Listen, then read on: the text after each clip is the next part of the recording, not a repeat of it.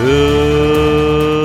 morning and welcome to the Lakers Lowdown. I'm Anthony Irwin. Today on the show, well, I picked a really terrible time to go on a road trip, and the NBA lost its freaking mind.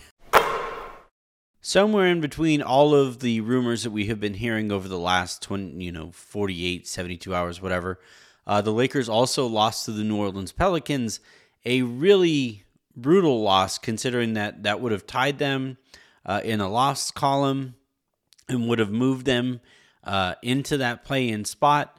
Also brutal because of the way that they lost and some of the mistakes that, as LeBron said, they keep making over and over and over and over again. So yeah, just a tough way to spend the weekend there. And according to some, that wasn't the only loss that they took, as Kyrie Irving would be making his way to Dallas Sunday afternoon, not to LA. And holy crap, there is a lot to unpack here. Buckle up. So let's start with the facts. Kyrie Irving, not a Laker, right? Kyrie requested a trade, and then it was thought right off the bat that the Lakers would hold pole position because they had previously. Now, some of that has to do with prior relations, and some of that has to do with prior negotiations, and obviously the LeBron Kyrie angle of it. There was all kinds of narrative-driven things that would lead one to believe that, okay, by the end of the weekend, Kyrie, if he got moved, would be wearing purple and gold. Obviously, that is not how it played out. I think there was more competition for Kyrie than any of us really anticipated, and certainly I think than the Lakers anticipated. Last time that they were in on Kyrie in this kind of a situation, remember back when KD had made his trade request, the thought back then was, the Lakers were the only team in on him and would only be negotiating against themselves. And when a trade didn't happen, for the variety of reasons that it didn't, you just kind of moved on and said, well, maybe they'll get another chance because Kyrie is Kyrie. And lo and behold, Kyrie remained Kyrie. This time, though, the Phoenix Suns, the LA Clippers, obviously the Lakers, and eventually the Dallas Mavericks were all in on Kyrie, offering various iterations of, I think, altogether respectable offers. The Lakers was obviously more driven towards draft compensation and flexibility in the upcoming offseason by way of Russ's expiring contract. And, the Nets, it would appear, were not interested in anything that would speed up a rebuild, because why would you rebuild while you have Kevin Durant? The Phoenix Suns reportedly they offered Chris Paul and Jay Crowder and some kind of pick compensation too. And it's interesting that this is now like a few times that Chris Paul's name has come up in trade stuff. That's worth monitoring too. But in this case, I find it interesting that Chris Paul, a player you could slide right back into that Kyrie spot, and Jay Crowder, an upgrade on the wing, would be seen as less than Spencer Dinwiddie, who is shooting better from three-point range this year, but is kind of a clunky fit, and Dorian Finney-Smith, a good wing, a good 3-and-D wing, but, I think it's kind of a wash between him and Jay Crowder. So the fact that the Nets wouldn't take the Lakers offer all that seriously, given their priorities, and that's before you get to the Joe Tsai stuff, which we'll talk about here in a second. Not really surprising. The fact that they would opt for Dallas's trade package or trade offer over Phoenix's, that does strike me a little interesting. The Clippers apparently got involved, but they didn't offer anybody that I thought blew me away. So not exactly shocked that the Clippers didn't figure seriously into this thing at the end of the day. I will say, though, and this is about Joe Tsai, as Mark Stein is saying, Now, Stein's reporting is a little iffy on this one. The phrasing of it, that is. I believe Stein's actual reporting, but the phrasing of it, where the presumed pressure from Joe Tsai was that he would not want to send Kyrie to the Lakers. And that kind of makes sense. Kyrie and he have been butting heads for a long-ass time now. And giving Kyrie anything close to what he wanted was probably not in the cards here, especially when you add to that the fact that the Lakers offer doesn't really accomplish the things that they were looking to accomplish with this trade, which is to stay competitive. Now, look, they could have traded for Russ and the 2 picks and then flipped, the 2 picks for something else and done the thing that they wanted to do with this pick, with this trade. But clearly that wasn't something that they were interested in doing. For apparently a few reasons. And one of them, like Stein is saying, and it's pretty clear that Tsai did not want to send Kyrie Irving to a city that he wanted to go to. One of the weird things that was kind of interesting over the course of the last 24 hours or so, leading up to this trade, were some of the whispers that Kyrie wasn't that thrilled about playing with Luka.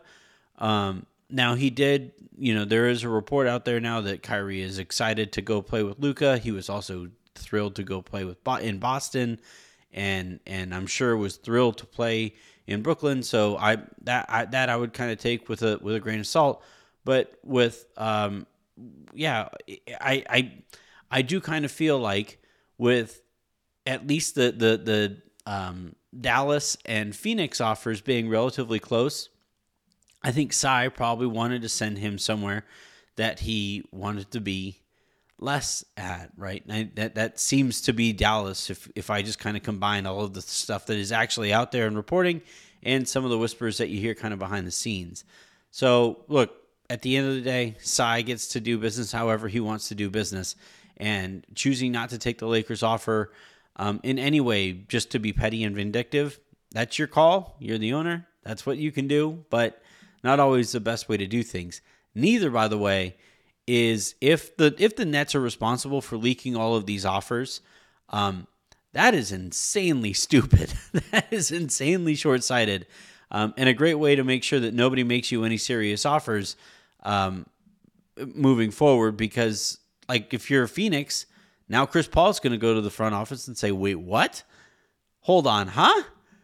Right? And look, in the Lakers case, Max Christie and Austin Reeves get to walk into a locker room that probably wanted Kyrie Irving there, and they're going to be seen as the reason Kyrie Irving isn't there. And that makes it super awkward too, right? And now it didn't necessarily have to be the Nets that leaked that stuff. It might have been, the Lakers. It does benefit the Lakers to have it out there that, hey, this is all that we offered. We offered both picks. They weren't interested. Sorry, LeBron. We are going to try to, we're going to continue to keep working on this. And maybe that is actually the case here. But from Brooklyn's side of things, if you're leaking all these offers after the fact, after a deal gets made, good luck finding people to work with you moving forward. There are now reports, like I said a second ago, about what the Lakers were asked to offer, right? Not what the Lakers put on the table, but what Brooklyn was expecting. They wanted both picks. They wanted pick swaps, and they wanted Reeves and Christie. Look, I was not in on Kyrie from the get-go, so it's not exactly going to shock anybody when I say that is way too much for my liking. You could have maybe talked me into Kyrie, and I would have begrudgingly, okayed it, whatever, if it was one pick, maybe some second rounders, and Russell Westbrook. In that case, I would have said, look, if you can get somebody that talented for that little, then you kind of sort of have to try.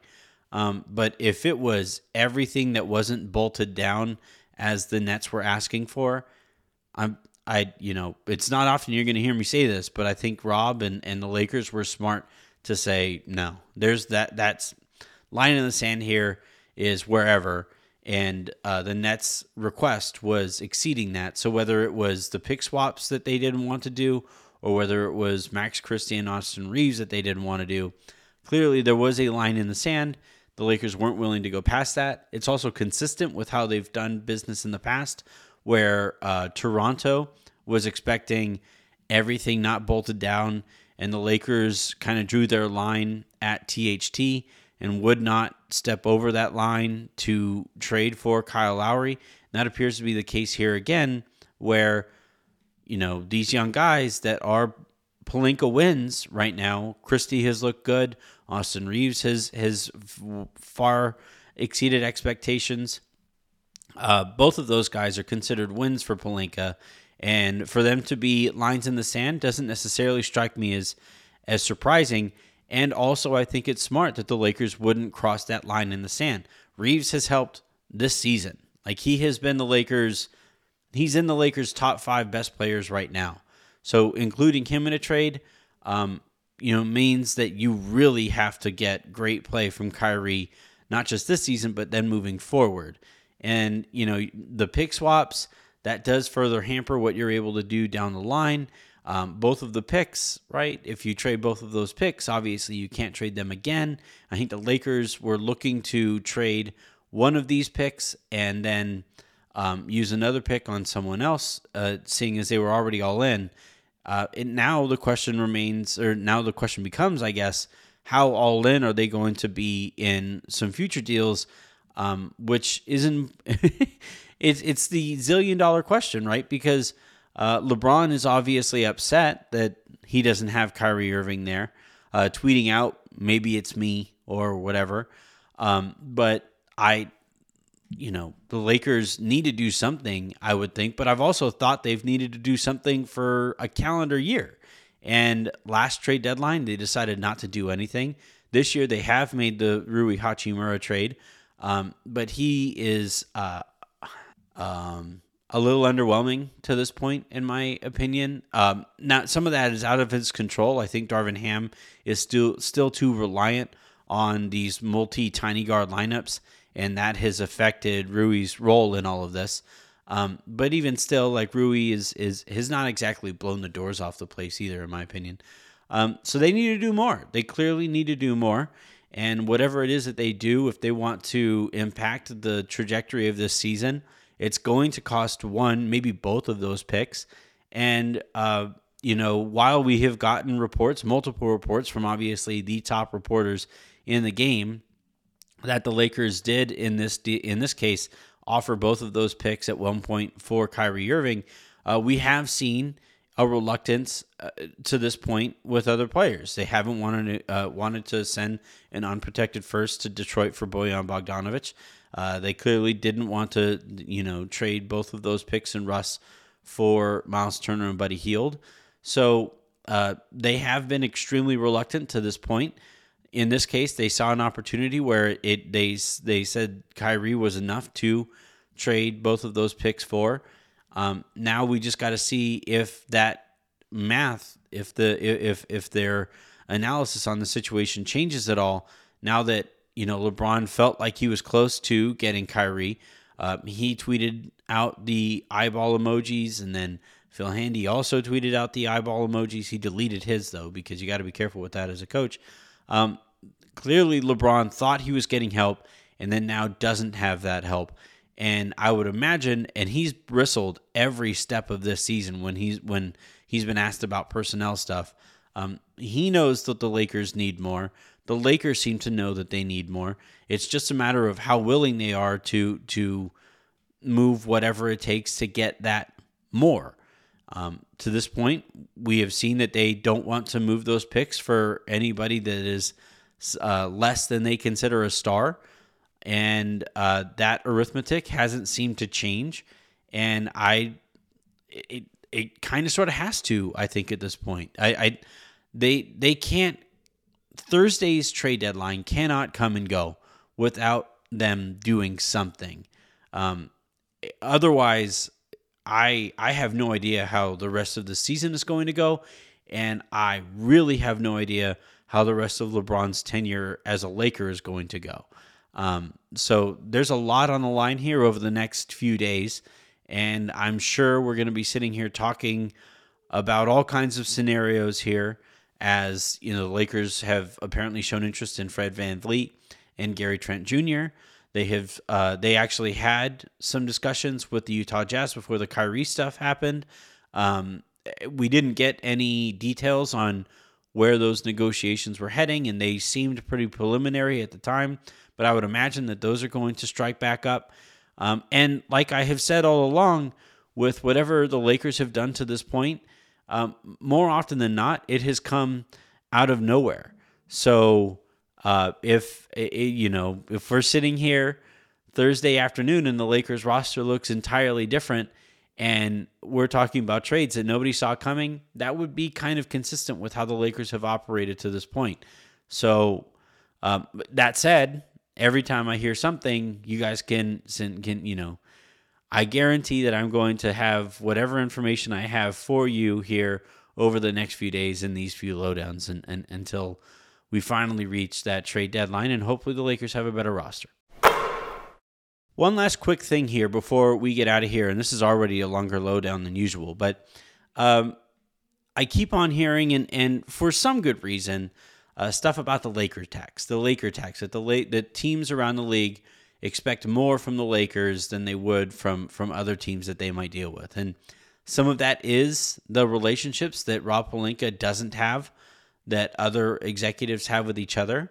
I think that plays a role in this.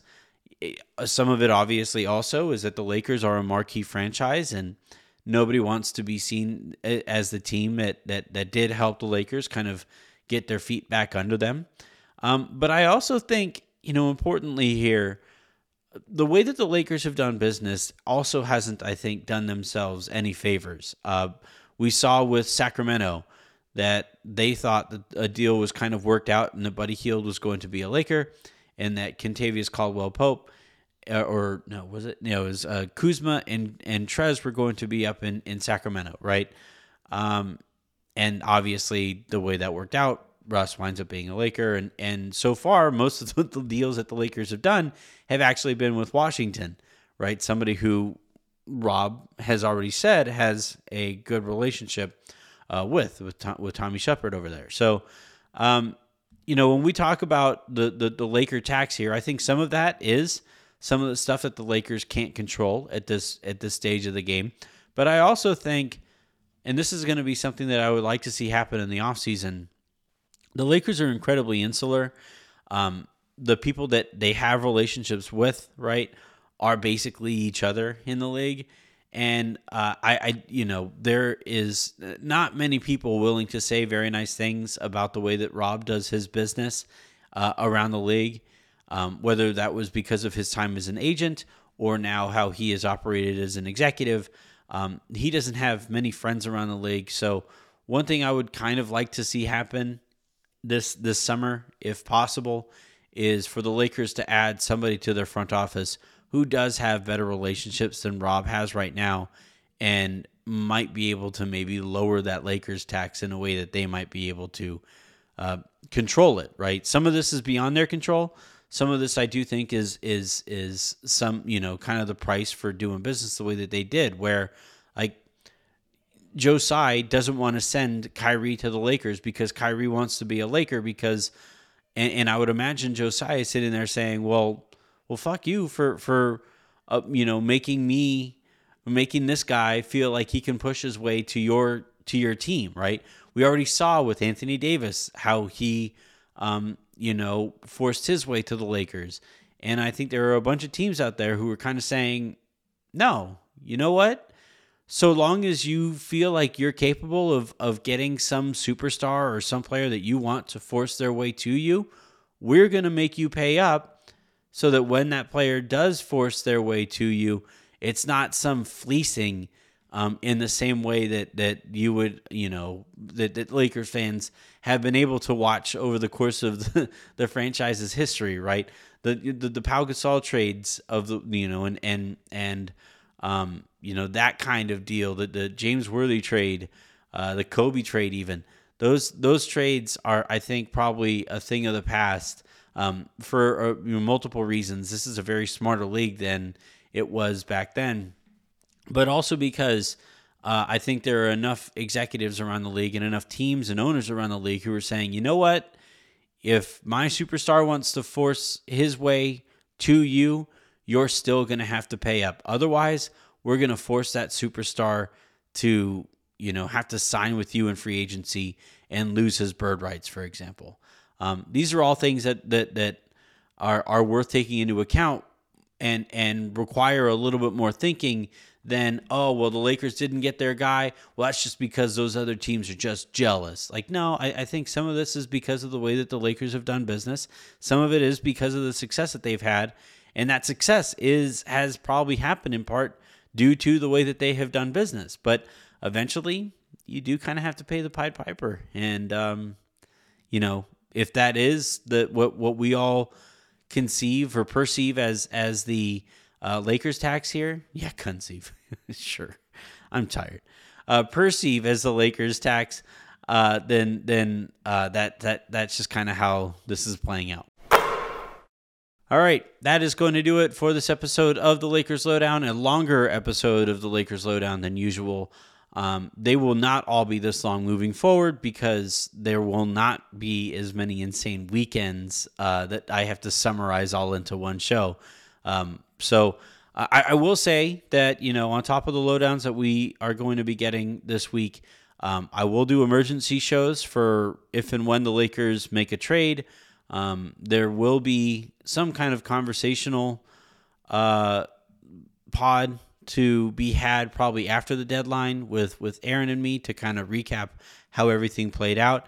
And like I've said all along, as I get more information on what the deal is with this pod feed, I will keep you guys posted. I as best I can. There's some information I can't give, but that information that I can, I will offer when I can. So stay tuned for that, as well as all the other coverage for the craziest week in Lakers coverage. And until I talk to you guys next, I'm Anthony Irwin saying have a good one.